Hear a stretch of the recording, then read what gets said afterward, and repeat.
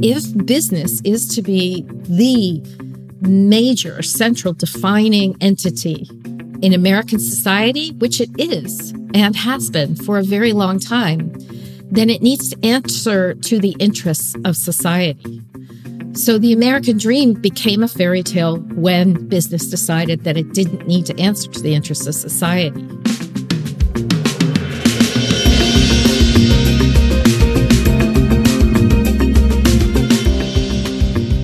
Traditional corporate practices got us to a life-threatening climate and unjust society. Changing this trajectory needs bold solutions from diverse thinkers. Welcome to Impact Reimagined, the podcast that helps you discover and envision a future where humanity's greatest problems are solved. I am Dr. Noah Gaffney, Executive Director of the Rutgers Institute for Corporate Social Innovation, and your host.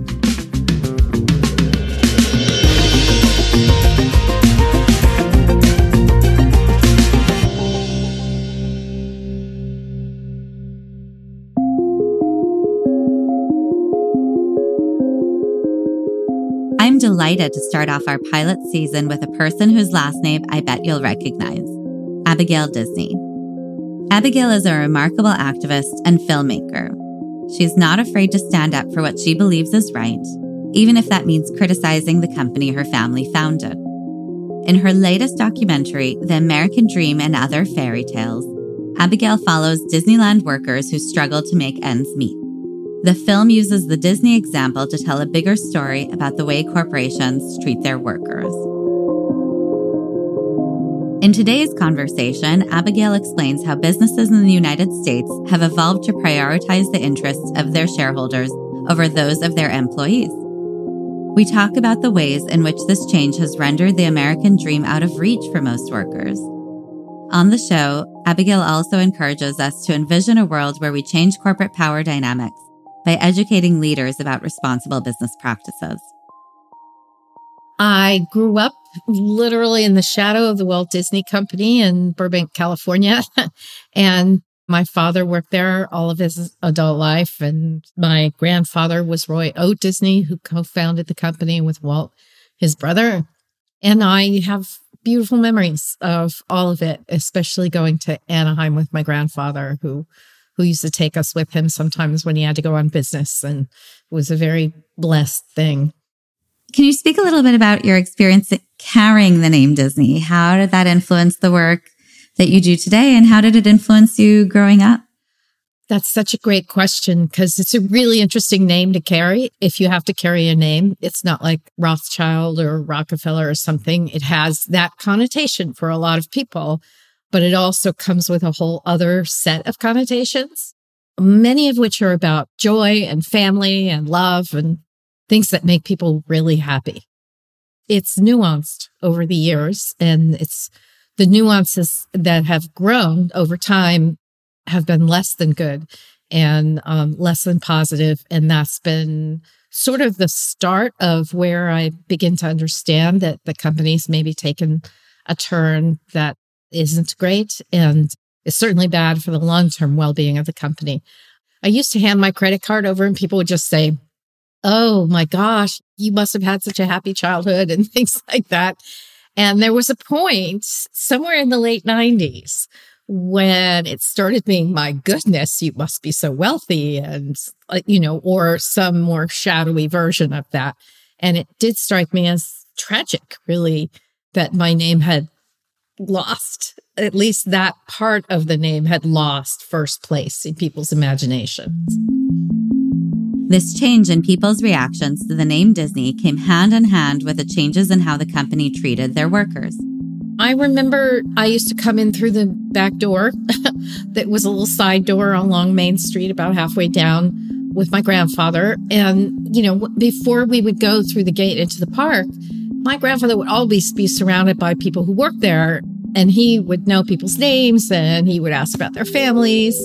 And they tended to be just, incredibly warm, lovely, unbelievably positive people. It's a very special person who gets to work at that company, and they know it. And they work there in part because they believe the job that they are doing is really important and valuable to society, to other families. They are givers. And so that was the beginning of my understanding and awareness of how people related at the company. So years later, when some of the employees reached out to me and I started to really understand what was happening, it wasn't just a question of the pay not being quite right. The shift was really psychic and emotional. And so the pay was a reflection of a deeper thing that also manifested in many, many, many different kinds of corporate behaviors. But when I sat with them for the first time in 2018, what I heard from them was this kind of pain. They were the same people I remember from my childhood, these extraordinary, giving, loving people who were really proud to be working at the company. But they described this process by which, well, we used to have a cafeteria, and then we had a terrible cafeteria, and then we had a cafeteria that was outsourced, and then we had no cafeteria at all, and we had to buy food at the park. And then eventually we bought food at the park at the same retail price everybody else was buying food at the park. So it's this death by 1,000 cuts, but in every aspect of their relationship to the company. And you could almost see in the background the wheels of management turning, like, oh, this year I can perform for my superiors some cost savings by, taking away the discount for the food for the workers, or what other movable part do I have? And the movable part always wound up being around workers and making, a janitor clean 6 bathrooms instead of 5, and 200 people do costumes instead of 250. In speaking with Disney employees, Abigail learned that they felt neglected by the company. What I heard in my first meeting, what the sum total of it was that somewhere along the line, management came to believe that they were separate from, different from, other than the people who, rolled up their sleeves and did the hard work of actually making things happen. And they came to understand those people as interchangeable. A lot of them told me that when they would go in and they'd complain about what's happening, whoever was the HR person would say, well, I have a stack of resumes on my desk. So they came to understand they were seen as endlessly replaceable. And they've never been, because they're very special people. And so that was what we tried to follow in the film, The American Dream and Other Fairy Tales.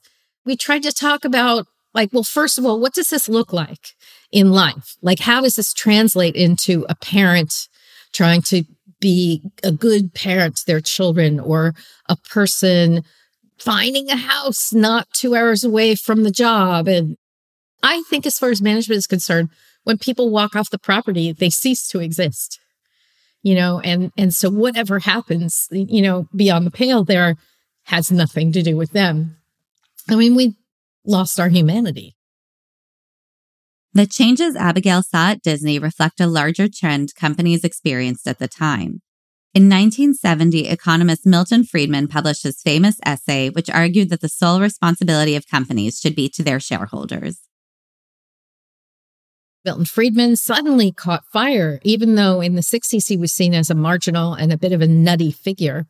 And when he talked about how the only way to know whether a company is doing well is the price of it. And because shareholders were the owners of the company and shareholders were in charge of everything. They could hire and fire CEOs. They were the be all and end all, in part because I think it was the only truly measurable thing. And if it couldn't be measured, it didn't matter. And that sensibility kind of mushroomed like the way mold does in your closet. It just grew and grew and grew of its own logic and its own imagination.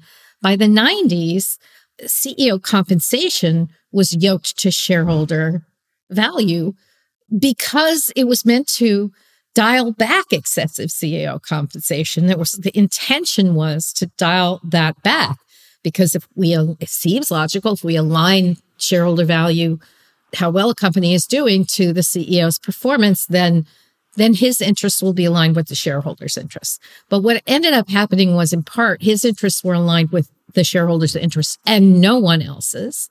And when Milton Friedman took charge and became the guiding spirit, he offered a sort of moral cover to all sorts of bad behavior. And the moral cover was, well, but if the company does well and the economy does well and the rich get richer, then everybody does better. And so people who might have been taught by their mothers back in kindergarten that they should share their toys, that they should not hit people, that they should not be selfish, that they should not take everything from themselves, were now offered a reason to reject that, essentially an ideology or a moral spirit, in favor of this thing that they could believe was actually a social good. I was talking to a hedge fund manager just recently about that day when Gordon Gekko said in 1987, greed is good, and he was the villain of that film. Abigail is talking about Wall Street, a film about a young stockbroker who becomes involved with Gordon Gekko, a ruthless wealthy investor and corporate raider. And I was in the theater, and I remember people going crazy and applauding him. And it was so clear that between when Oliver Stone started that film and when it came out, things had shifted so totally. And that greed is good ideology had so taken hold that no one could tell who the villain of the film was anymore. It didn't matter. And my hedge fund friend said to me, well, I remember that day because it was like an animal spirit was unleashed on Wall Street. Everything becomes possible when greed is good. As this ideology spread, workers were pushed to the side in the name of profit. Upward mobility became increasingly difficult to achieve, turning the American dream into a fairy tale. And it has become a fairy tale because greed is good was mistaken for a moral ideology. And it's not. It's an excuse. The people who are elevated now to the top are elevated to the top of companies precisely because they behave and they perform in ways that support other people in feeling that they're right and decent people in operating in this way. And so you have to look at this whole structure. Wall Street, the business press, and the managements of corporations have all swallowed the same pill, and it's kind of making us all sick. So where do we go from here? How do we turn the tide? How do we think about ways that we can innovate around workers' rights and thinking about every stakeholder in a company? Well, sometimes innovation is like a shiny object that distracts from the tools already in your toolkit. And in the case of workers, well, you know what? Collective bargaining is the only thing workers have to protect them from the vagaries and fashions that take management's imaginations. So first of all, everybody needs to get their head wrapped around that collective bargaining is a very important part of American life. We have eviscerated the working and middle class in this country precisely because we eviscerated collective bargaining and all the ways in which, one of which is unions, workers can organize around their own self-interest. Because there is an inherent tension between the interests of workers and the interests of managers and owners of capital. It just is the way it is. Today, worker unions and collective bargaining continue to decline despite a majority of Americans agreeing that this is bad for working people. Opponents of labor unions argue that they are an anti-competitive force in markets. But for Abigail, workers should be prioritized above profit. In her view, the solution to the unjust conditions many workers face may simply lie in going back to a time when collective bargaining and unions were respected. Everybody's got to get their head wrapped around the idea that every single human being deserves dignity. And if workers are to have dignity, they need to be able to collectively bargain. And managements need to stop behaving as though that's the worst thing that could ever possibly happen. So that's the first thing. Then the second thing is this idea that if you can't measure it, it doesn't exist or it doesn't matter is a big problem. If all you do is affect measurable problems, then, your whole soul can go just draining out from the center of you and you wouldn't know it. And that's why toward the end of our film, Rebecca Henderson says a very important thing, which is we've let the search for daily bread, the getting and spending, replace what our ancestors used to call our souls. So yeah, I have to revert to an abstract set of principles around the centrality of human interests and the interests of the planet to the essence of what a society is. And if business is to be the major central defining entity in American society, which it is and has been for a very long time, then it needs to answer to the interests of society. So the American dream became a fairy tale when business decided that it didn't need to answer to the interests of society. Society is well served by things like social mobility, freedom of choice, which poverty is a very, very big inhibitor of, and respect, basic human respect. My grandfather always picked up a piece of garbage when he went to Disneyland. And when I asked him why he always did that, he said, I want everyone to know that nobody's too good to pick up a piece of garbage. And the modern managerial class would laugh at that. And frankly, if he were a young MBA just starting out and his colleagues saw him bending over and picking up trash, he would never become the CEO. He would get winnowed out long before he got there. So we are selecting out people who understand the world as a gathering of equals, trying to find a way to arrange themselves around the maximum benefit of the most people. That was what Trickle Down promised us and has demonstrated time and time and time again it cannot provide. And so going back to the example of your grandfather and how today you think we would actually winnow out somebody with that heart and that mindset, what do you think we can teach managers and others in terms of reshifting that mindset back to what it used to be, or version 2.0 of that, right? Yeah, we don't want it to go back to what it used to be, because it also used to be fine with redlining and discriminating against people of color and women and so forth. So going back is not an option. We want to go forward into something better. And by the way, also not on the list of priorities back then was the planet being poisoned and heated to an unlivable temperature. So forward is where we want to go. I think we need to remember that a change this deep and existential doesn't happen quickly. And therefore, it didn't get to us quickly and it won't go away quickly. There's no magic bullet for this. This is about silver BBs and a million ways of addressing the problem. Every CEO in America right now, well, not every CEO, but most of them, came of age when Milton Friedman was king. So we are still in a business context being guided by people who were offered that moral cover. Some of them saw through it for what it was. Many of them still talk a good game, but still have this lingering thing that holds them back from fully embracing a stakeholder-based capitalism. So we need to change the way business schools talk to students. At Harvard, ethics used to be a 2-week optional seminar that always makes me laugh. It's now a year-long course and it's required for every first year. So it starts there. And Rebecca Henderson teaches it, and she teaches it as, a human and earth-centered set of problems and ideas that need to be dovetailed with the way businesses work. And if businesses can't work around those interests, then businesses can't work. These are not options. So if you can't afford to pay a living wage, you can't afford to hire a person. It's kind of simple. So we have to change business schools. It's going to come back to how we educate young people and how we raise them to understand the point of them being on this planet. And going to business school and figuring out why they think the way they think and thinking differently about the kind of people we want to form in those educational contexts to hold people accountable to higher principles that just shareholder value. Education is the first step to shift the way some business leaders think about money.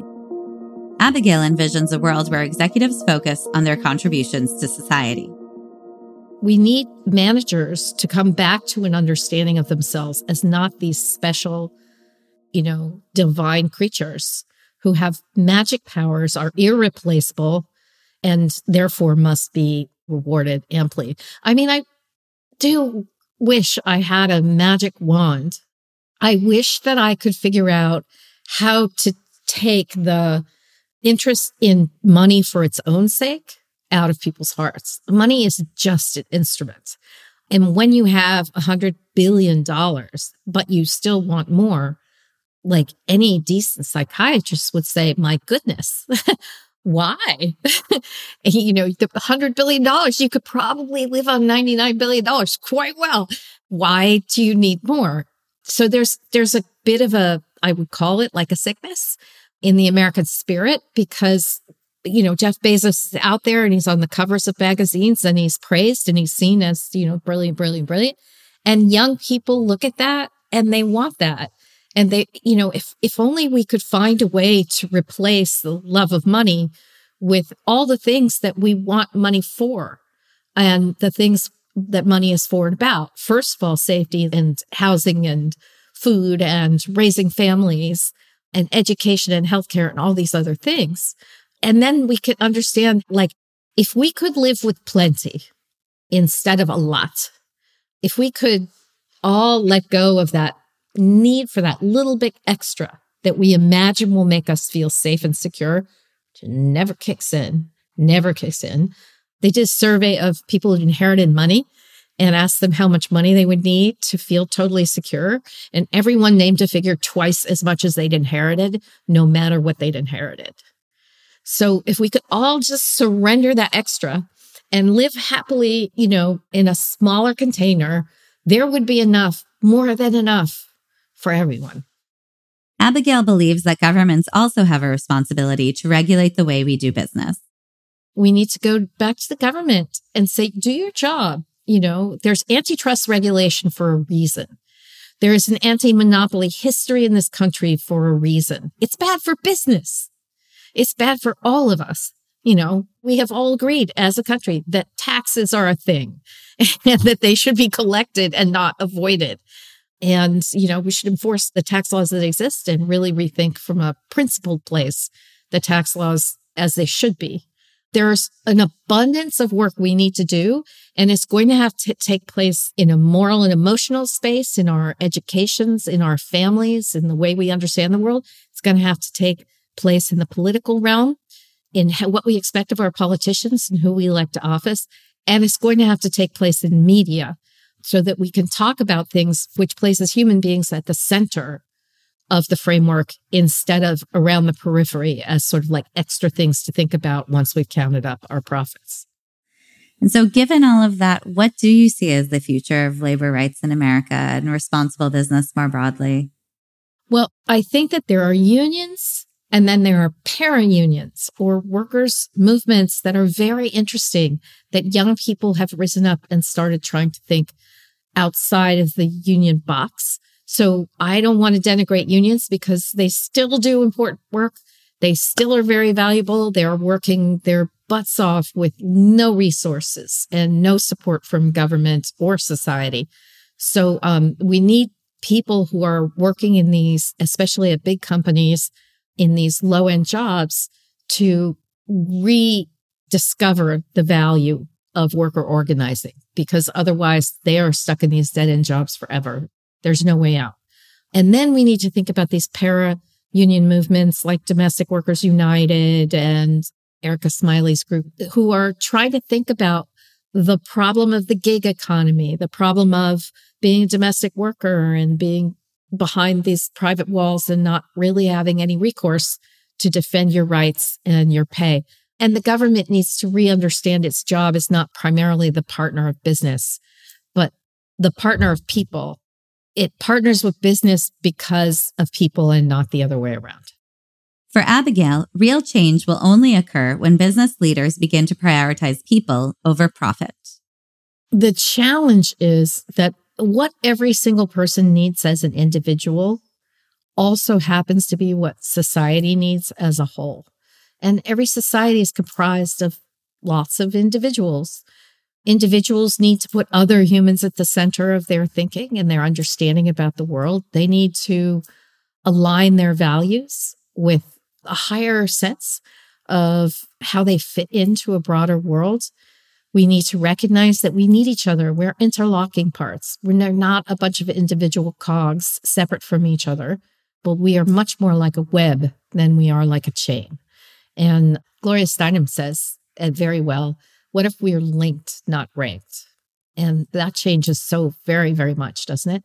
So if you think about all these different ways of shifting the way we operate, each of us as individuals, that amounts to a social change. And so we need to be driving at first fixing our own hearts and looking deep inside and asking ourselves hard questions about how we operate. And like, is the business, the job we have, or the business context we're operating in, does it really align with our values? And if this is the job we're in and we're doing things that don't align with our values, what can we do to change that? I know it feels powerless in the middle of a system, but the middle of the system is the only part that's really going to change the whole system. We all belong together. We are each other's business. Speaking to Abigail reminded me that creating change starts within our own companies. Corporations can be responsible to lift up their workers so they can have the dignified lives that they deserve.